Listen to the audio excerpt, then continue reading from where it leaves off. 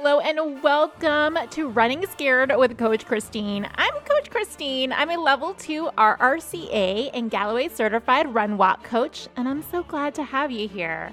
Friends, if you are into running or just getting started and you like a little bit of true crime, then you have found your corner of the internet and we are going to have a lot of fun together. Before I get too deep into this, I want to go ahead and just have you start walking it out. We're going to have about a 30-minute run and 5 minutes to warm up with a walk, 5 minutes to cool down on the other side. So go ahead and get started. You're rolling outside. You want to make sure that you are being very mindful and aware of your surroundings. If you're out, you want to just make sure that if there's any kind of weirdos or true crime folks, maybe a kidnapper amongst you, that you can hear them coming up on you. So maybe pop out an earbud if you need. If you're inside on a treadmill, please go ahead and bring it up to at least a 1% incline. Very important that you minimize those impacts to your joints.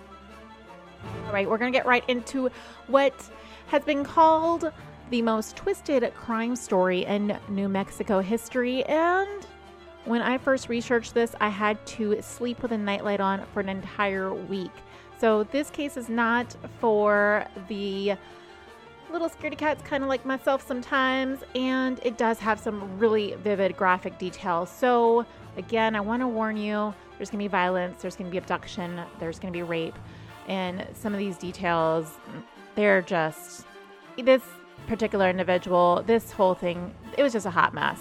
So if you think, you know what, this may be a little too intense for me, I get it. Come back, please. Subscribe to the podcast. We're going to definitely have some lighter true crime and some spooky tales.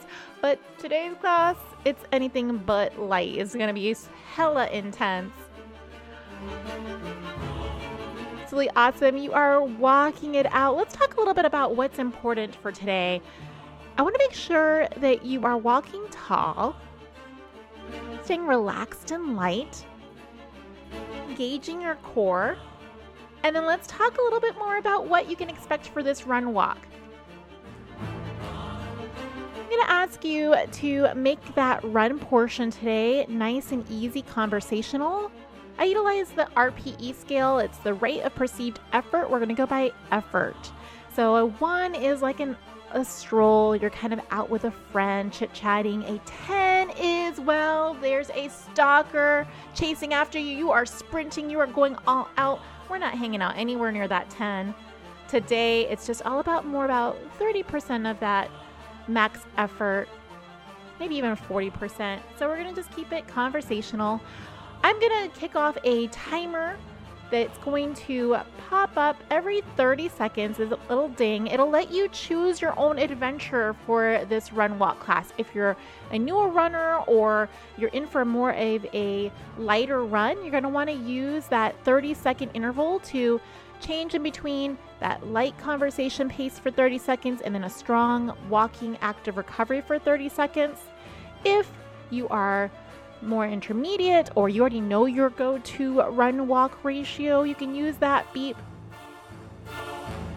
Additionally, just by maybe if you're 60-30, you're going to skip 1 beep. If you're 90-30, you're going to skip 2 beeps, on and so forth. You can also just ignore the timer and get in your good run if you prefer to just run straight through. Maybe even use this for a little bit of speed play. There's so many ways to make this your own. Ultimately, though, I'll be giving you some form checks. I'll be checking in as we interweave the story here for a little bit longer. Again, talking about being mindful of our surroundings, making sure that we're wearing visible clothing.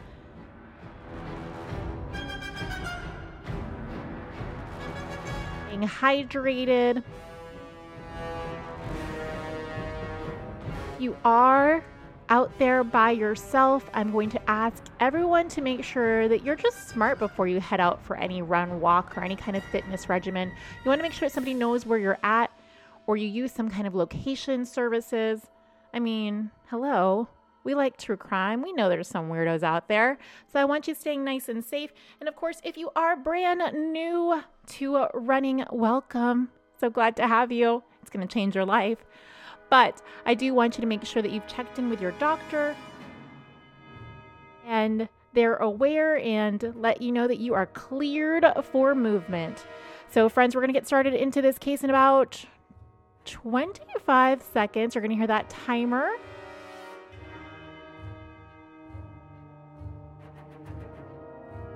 You feel the suspense. I'm so excited to share this case with you. We're going in 15 seconds. And 10.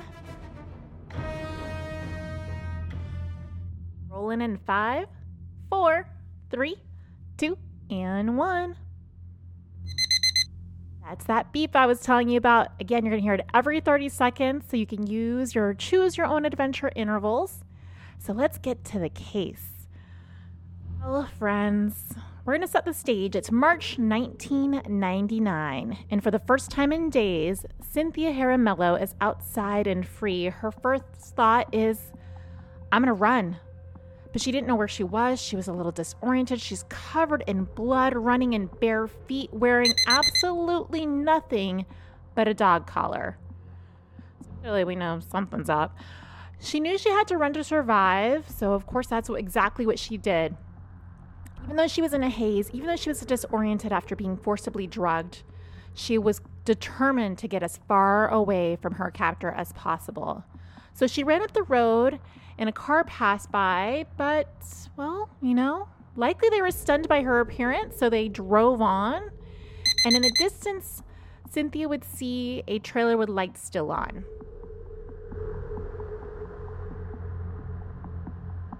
She ran to the trailer not knowing if it was safe or not, but knowing that it had to be better than what she had just experienced. She didn't even bother knocking, which kind of goes to show this is definitely a sleepier town that she's at, because who keeps their doors open? Because that's exactly what she found. She just rushed right on in, and there was an elderly woman washing the dishes. Elderly woman's husband heard kind of a bit of the commotion. He came in from the back room. Elderly couple would later come to be what Cynthia called, and I quote, her angels of protection. The woman rushed over to Cynthia, truly an angel, because I don't know if I would be pretty stunned. I'd be a little freaked out.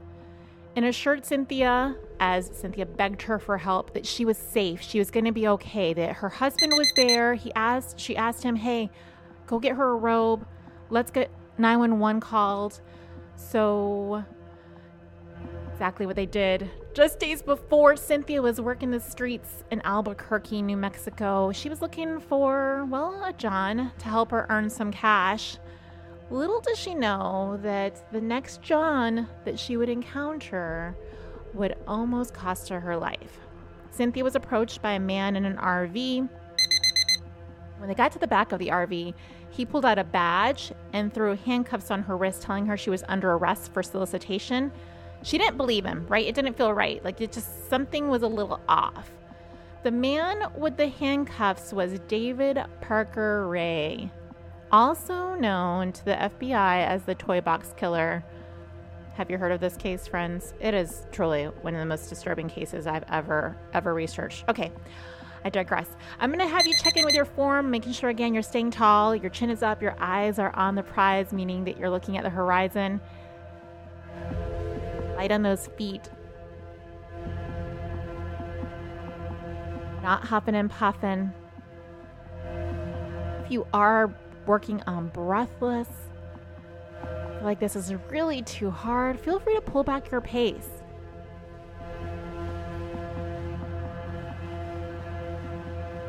Well, returning back to Cynthia, she didn't feel like it was right. It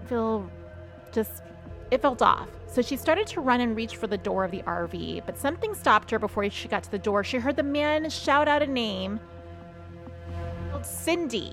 And she's like, wait, how does he know my name? I didn't give him my real name. And how does he know my nickname? Ray wasn't talking to Cynthia, and they weren't alone. Ray was talking to a woman who would later be charged as his accomplice, Cindy Hendy. Cindy came out from behind a curtain and used a cattle prod to shock Cynthia and then dragged her back to the back of the RV. Guys, I have some thoughts on Cindy.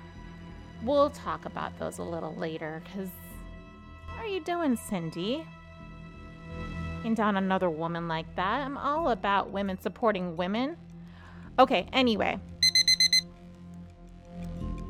That's where Ray handcuffed Cynthia to a cabinet.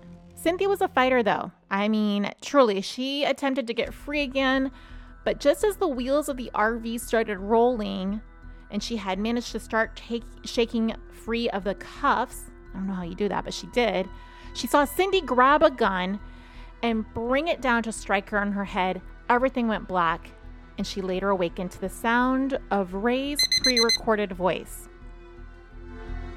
You can find the transcript of what I'm going to read you just a little small clip of. It's 40-minute audio, and if you really want to run truly scared, the next time you could just find the audio version of that transcript. It is beyond disturbing. It is incredibly sickening. I am not going to get into the entire transcript here.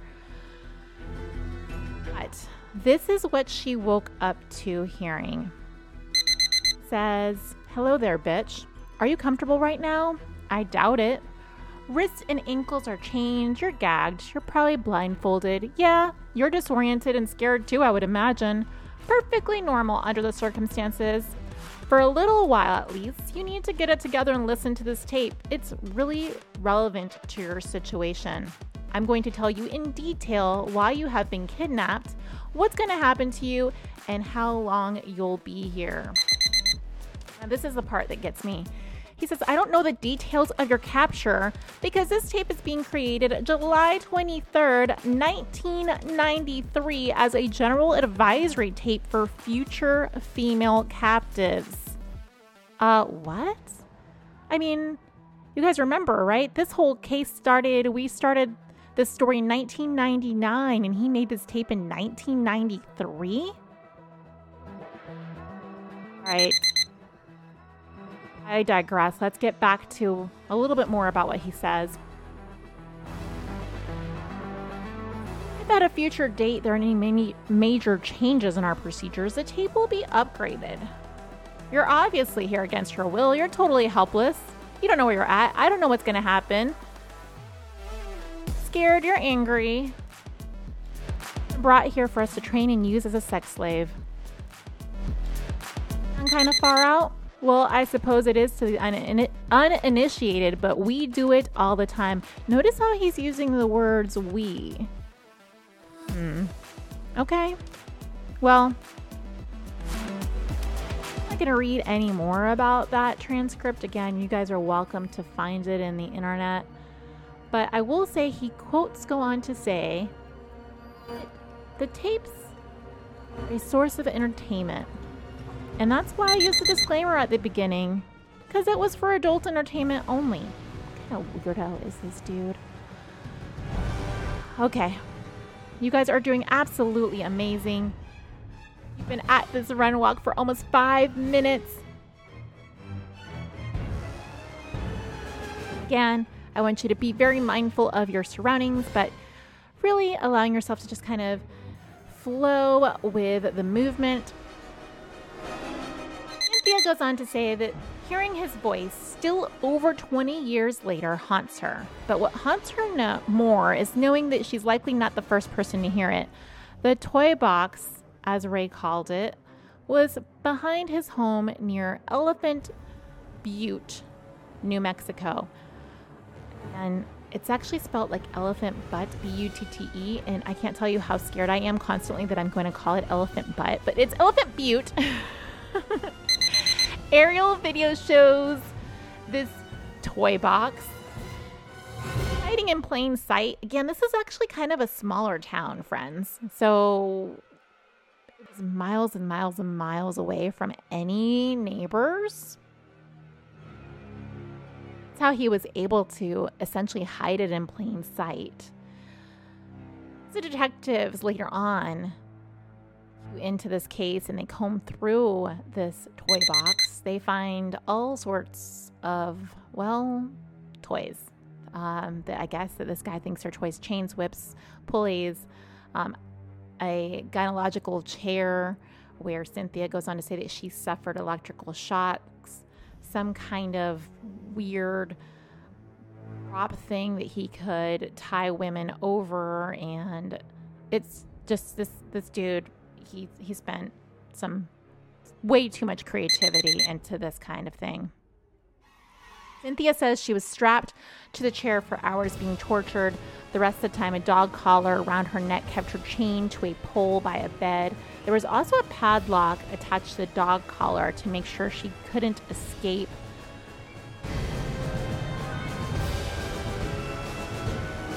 As Ray continued his absolutely disgusting, sick, twisted game of torturing Cynthia, she continued to use her street smarts and her instincts for survival. So she studied her surroundings. She listened to all the conversations that she could capture between those two abductors, Cindy and Ray. When they would take me from one room to another, she goes on to say, or from one spot to the next, I would see these rules that he had plastered all over.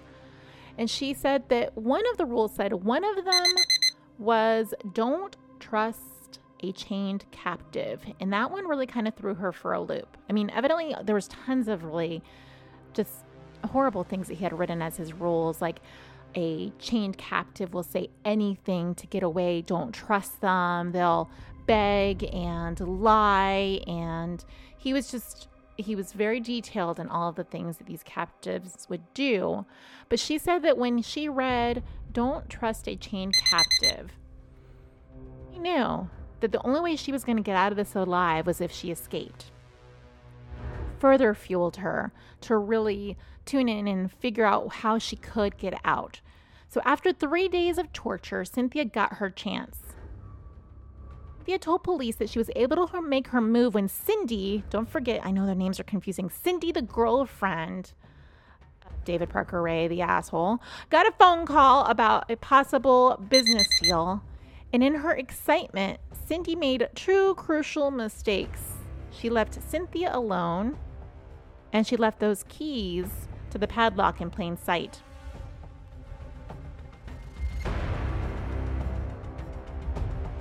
Cynthia goes on to say that she worked really quickly to grab the keys, unlock the padlock that kept her chained. She was on the second key when Cindy ran back into the room to find Cynthia in the middle of her escape. Cindy grabbed a lamp and started beating Cynthia with it. Not sure why a lamp, but who knows? She just grabbed whatever I guess was first closest to her. But by this time, the padlock had come loose, and Cynthia's chance to escape came down to a fight between her will to survive, and we already know Cynthia's a survivor, and her kidnapper that was in her way. So she's like, I'm going to take you down, Cindy. We're getting close to the halfway point. I'll let you know when we're exactly halfway so that if you are in an out and back, you can go ahead and U-turn and turn around, get you a little closer to home. Reports that she picked up the phone and an ice pick, and she stabbed Cindy with the ice pick in the head, stunning Cindy and giving Cynthia time to run out and find her guardian angels, as she describes them, and the guardian angels that go on to call the police. However, when Cynthia was taken to the hospital by the police to treat her for her wounds, well, they didn't give her story a lot of credibility. They're like, she's a sex worker. She's a drug user. She's essentially not a really credible witness. Just thought that maybe she had gotten in a little bit over her head. However, again, remember, this Elephant Butte is a really small area. So luck would have it that Cindy had just gotten stabbed by an ice pick. So Cindy goes to the exact same hospital because she needed to have her ice pick wound looked at.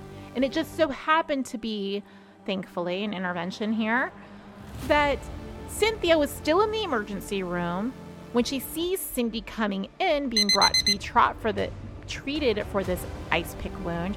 She freaks out, understandably. I would freak out. I'm freaking out for her right now. Started yelling at the police. she's like, that's her. That's my kidnapper. That's the abductor. I'm sure she probably said, that's the bitch that took me. Because that's what I would say. Get her. Friends, I'm not making light of this case. This is truly, truly serious.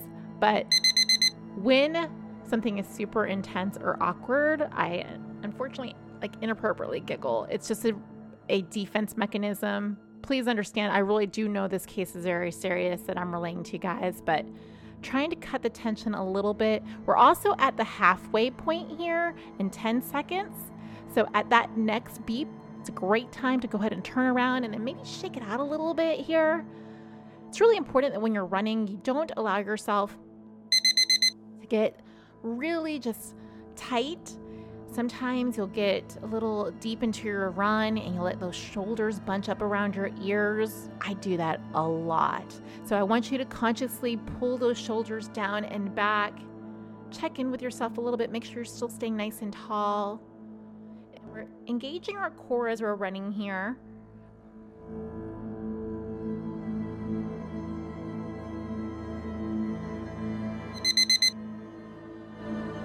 Right, friends. So the police are like, okay, I don't know that we believe this Cynthia chick. She's a prostitute, but saying there's a Cindy chick here that's the one that kidnapped her, it does seem kind of weird. So they went ahead and went over to Cindy.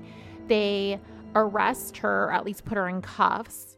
And well, I'm not going to say that Cindy sang like a canary, but let's just say that she wasn't exactly willing to go down all by herself. No pun intended there. I'm not trying to be gross. I'm just saying she definitely was like, dudes, I did not act alone. I can just give you some more information if you want. I'm going to take you over to David Parker Ray because maybe he can tell you what's going on. So Cindy ended up taking them back to the toy box. Now, this is where we get into a little bit more detail about what we found in that toy box. I've already kind of given you some illusion as to what's in there. I've also given you a little bit of idea that it was pretty horrible. But what we're going to talk about now is a little bit of speculation and some of the rumors surrounding this toy box torture chamber. According to the internet theories, the police sketch artists that had to recreate the toy box and the articles of torture found within was so disturbed by the scene that she later actually committed suicide. I don't know if that's true by any means. It kind of sounds like it wouldn't be.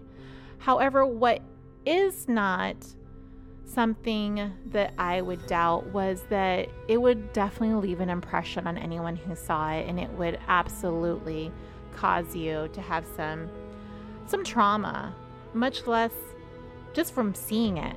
I can only imagine just seeing it how horrible it would be. But actually experiencing that torture, one should have to endure that. So, a little bit about this toy box. It was David Parker Ray's custom-built $100,000 trailer in the 90s, friends. Do you know how much more it would cost now? Just put that into today's money, and I'm thinking, what? Dude, why didn't you do something awesome? Buy a freaking island. What the hell? But okay, anyway, let's go back. He custom builds a $100,000 trailer. It's full of all sorts of torture devices, S&M paraphernalia. All of these things, these images, all of these toys essentially gives testimony to the deeply rooted deviancy at work in his nature.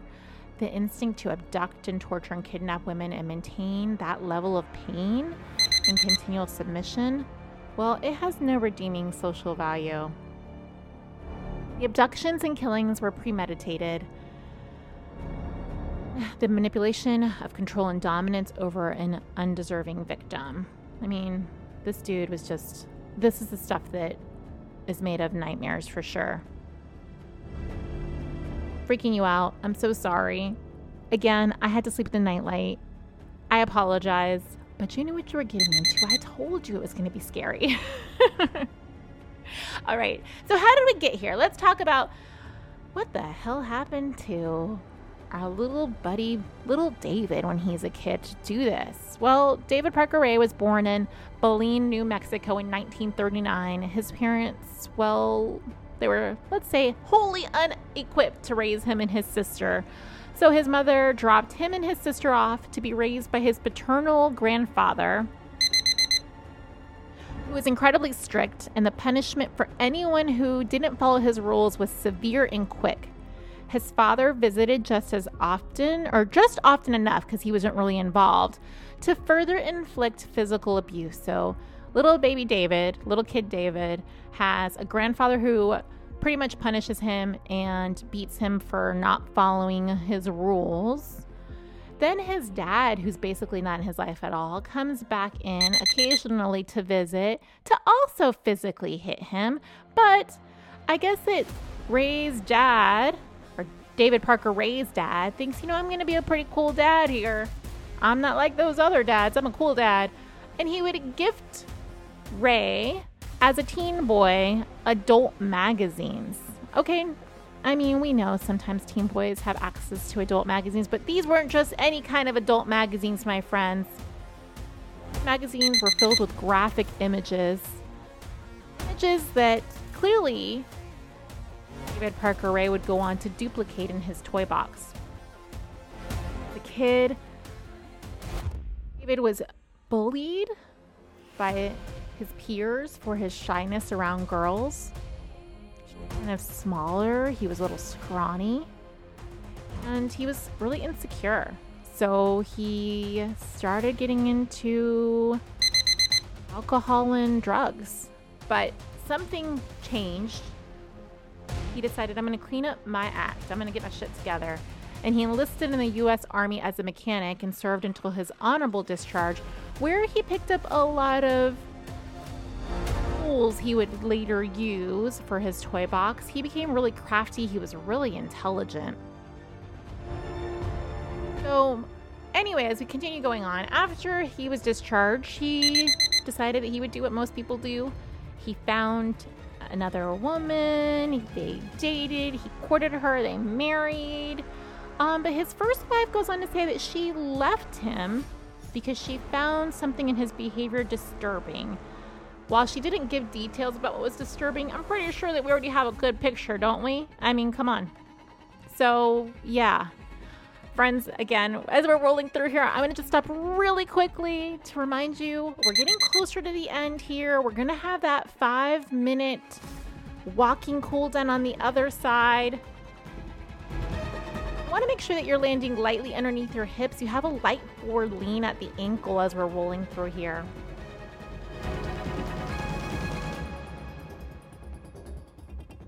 Landing lightly allows you to minimize that impact to your joints that I talked about at the very beginning of today's workout. And I want you to make sure that you minimize that impact because it helps to keep you injury free. Right, let's keep learning a little bit more about little David Parker Ray here. Well, so his first marriage ends, which, by the way, guys, it had to have been like hella disturbing, whatever he was already subjecting his first wife to, because she left at a time where people just didn't leave marriages. But okay, his second marriage also ends in divorce, so we've got quite the track record here. His third marriage didn't last very long either. It lasted long enough for him to have 2 daughters. One of his daughters, Jessie Ray, born Glinda Jean Ray, well, she would later become his accomplice. What? Like, seriously, how as a female can you possibly justify becoming an abductor, a kidnapper, and a torturer of other women? These are not women you want in your circle. Ladies, if you've got girls like this that always be hating on other women, it's time for you to level up your friends. But okay, let's get back to it. See, Ray, again, the daughter, she shared a proclivity to the violence that her father exposed to her to via those magazines, because he still collected them and he still had these images kind of strewn around the home as an adult. So once that marriage ended in divorce, he had another failed marriage. Again, not surprised. This guy's a total weirdo. But okay, He had another failed marriage before finding the love of his life, Miss Cindy Hendy. We remember Cindy, right? Yeah. Cindy, the one that decided to help him create this incredible torture dungeon of his dreams. One who actually financially combined her savings with his so that they could make this dream of creating this torture dungeon. After Cynthia escaped and Cindy was arrested and they led the police to the toy box and to David Parker Ray, the police gained a warrant to search his home and trailer. They found some really horrible things in the home as well. Evidently, he would sometimes take his victims out of the toy box and take them into his actual home where he would chain them up there as well. They found like buckets where he would force the women to use to basically essentially use the bathroom. He had dogs that he would spray some kind of chemical that indicated to the male dogs that the females were in heat, and by the females I mean his victims. So he would force it's too much. I'm not gonna, guys, go look on the internet. You don't need to hear all this while you're running. You need to focus on your running. Which, are you focusing on it right now? If you're running right this very interval, I want to make sure that you're still not huffing and puffing, still moving nice and conversationally. You should be able to say out loud, what the hell was this dude's problem, without losing your breath. If you are rolling in your strong, active recovery walk, awesome. I still want you to stay nice and tall. Okay, let's get back to this case as we wrap this time up. The publicity surrounding the arrest of David Parker Ray, considering the disturbing circumstances of his crime, another woman came forward with a similar story. Her name was Angelica Montano. She was an acquaintance of Ray's who, after visiting his house to borrow cake mix, had been drugged, raped, and tortured by Ray before being left out in the highway next to, well, it's in the desert. I mean, New Mexico is the desert, so she's just left out there. She was found by the police when she was essentially just drugged and left there, but there was no follow-up in her case because evidently she also had kind of what a lady of the night kind of history where they just didn't believe her. Plus, the fact that he used all of these drugs that would induce amnesia and memory loss in his victims. I don't know how to pronounce the drugs, so I'm not going to try to pronounce them, like phenobarbital, I think, but I don't know. Just saying. Luckily, I haven't had any of these things. So they couldn't remember what happened to them during those times. So they weren't actually able to make really great testimony.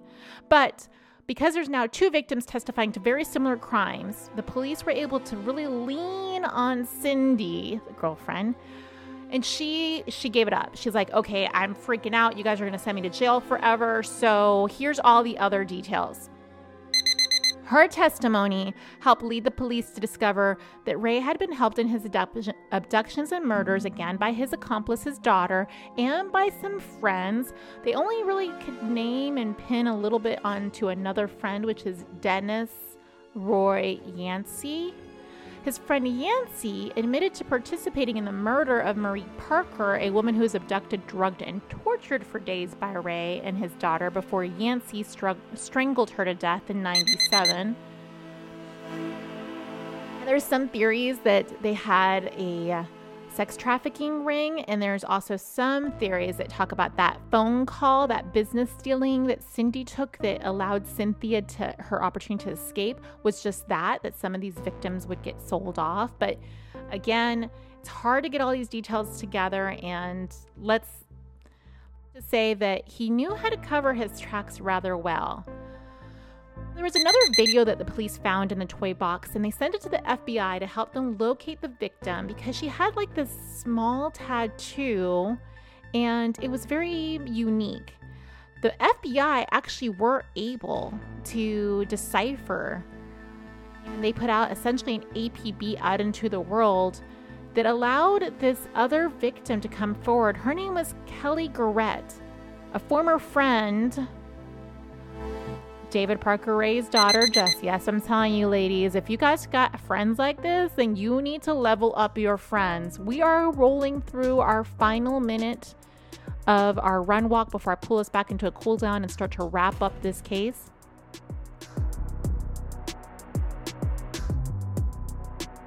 Couple more intervals.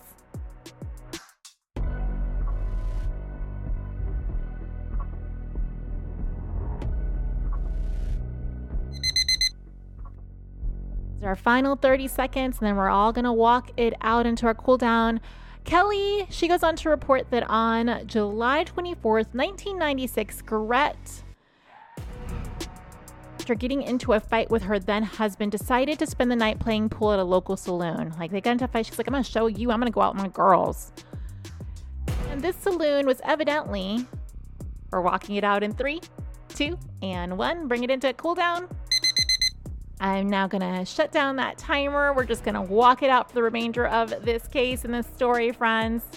This saloon would go on to be one that Ray had said that, yeah, he used this saloon as one of the places that he picked his victims. So while at the saloon, Kelly's just trying to, live her best life, live it up because she's mad at her husband and she's out with her girls. She sees Jessie there and she's like, hey, Jessie, what's up? Come hang out with me and my friends. And Jessie is like, yeah, cool. You're kind of drunk. I'm going to go ahead and roofie your beer. So after all of Kelly's other friends left, clearly that's when Jessie actually roofied her beer. They're like, we got to go home. And Jessie's like, oh, don't worry about Kelly. I got her. And of course, we trust other females. So that's when Jessie took advantage of her by roofing her beer, then taking her out to her dad's toy box and essentially abducting her. And she says that she left at that point, but she had to know what was going to happen. She was raped and tortured for 2 days. And after those 2 days, when David gets tired of her, he slits her throat, dumps her at the side of the road, leaves her to essentially die. But for some incredible miracle, she survives the encounter. But no one believed her because she couldn't remember so many of the details. Basically, her husband's like, no, you were out. You stepped out on me and you got yourself in with some really weird, kinky dude. He later decides to divorce her. What kind of Anyway, she doesn't have a great recollection of those events of those 2 days, and that's probably a wonderful thing. But in their investigation of David Parker Ray's trailer, police found evidence of several more killings, including diaries written by him, where he details the murder of at least 50 other women. There's speculation there's anywhere from 60 to 100 murders by David Parker Ray. He worked for the state park, or the Park State Department, and so he knew the area really well. They're suggesting that he knew exactly where he could hide their remains. There was also a reservoir in this town that he frequented it often. He went fishing out there. He knew that there were catfish that were omnivores. And so what Yancey goes on to tell the police was that David knew how of disposing the bodies because he would slit the bodies from the abdomen. He'd fill them with rocks and he sewed them back together with chicken wire, and then he dropped them to the local town reservoir so it would go all the way to the bottom. The catfish would help him dispose of the bodies. The reason why they think it's anywhere from 60 to 100 victims is because they found personal effects and jewelry in the trailer that point to possibly all of these women that were never found, reported as missing. While those diaries have lots and lots of details about abductions and selling women to the slave trade ring, they really couldn't pin a lot on him. He used those drugs to create those hazy memories, partnered with the socioeconomic standing of many of the women. It made it difficult for the testimony to be readily accepted by jurors. So he was tried for 3 cases for the 3 living women who came forward, but Angelica died from a drug overdose before the trial. That was the one who came over for cake mix or something like that. Don't go to your neighbors asking for sugar, evidently. And he was able to beat another case. I'm not sure exactly which one, but he worked out a deal with the prosecutors to help his daughter. And probably like the only thing that this dude ever did that was actually kind or generous. He didn't want his daughter to go to prison forever. So he worked out a deal where he gets sentenced to 224 years in prison, promising that he would give further testimony of where some of those bodies could be found, as long as his daughter, Jessie Ray, receives a lighter sentence. And she did. She got 9 years. She only served 2. She's out and about. I don't know her name, but I would say that if you find yourself a friend who's called Jessie Ray, don't hate on me, Jessie Rays. I'm just simply saying that it's possible that you need to consider history a little bit, maybe find out more about her. Cindy, his girlfriend, was given 36 years in prison, and she was released in July 15, 2019. I'm thinking I'm going to be a little suspicious of Cindy's as well. But anywho's, on May 28th, May 28th, 2002, Ray was transported to the Lee County Correctional Facility in Hobbs, New Mexico, so he could go ahead and give that testimony that he agreed that he was going to provide. And, he conveniently died of a heart attack before the interrogation took place, and only 3 years into his sentence. There's some speculation about that as well, my friends, that maybe the police could have been in on it. I don't know. I have no idea. You'll have to take that up with your own imagination. But suffice to say, we have finished up today's workout. You hopefully are back at home, or you've wrapped up this incredible opportunity of run walk together. So go ahead and cool it down here. You're going to do some light stretches, some nice static stretches, or you're going to take some time to foam roll. If you have some questions on proper recovery after a run walk, feel free, again, reach out to Christine at runwinefinishlines.com. Just so you know, Cynthia used this opportunity as a way to kind of change her life. She now has a nonprofit that she founded called Street Safe New Mexico. So a small silver lining, her and her partner, Christine Barber, pay for hotel rooms for women on the street to shower and sleep. They also hand out essentials, including clothes, and they help these women to testify in court so that every woman who gets raped makes sure to have her day in court. Friends, I like to wrap up these kind of, when I go into these cases, like, what lessons to be learned? Lessons to be learned is, choose your friends wisely. And your own drinks. Just buy your own drinks, friends. It's probably better to do that. Thank you so much. Again, I can't wait to hear from you. How did you like this? Did it work out for you? Do you have some cases that you're interested in hearing? Have a link to a Google Drive that I'll drop into the comments so that you can maybe give me some feedback or let me know about some cases that you're interested in. Or did I miss any details that you know about the Toybox Killer that you want me to share in the future? I'm going to ask you, prioritize your rest and your recovery. And I can't wait to see you again for the next episode of Running Scared with Coach Christine.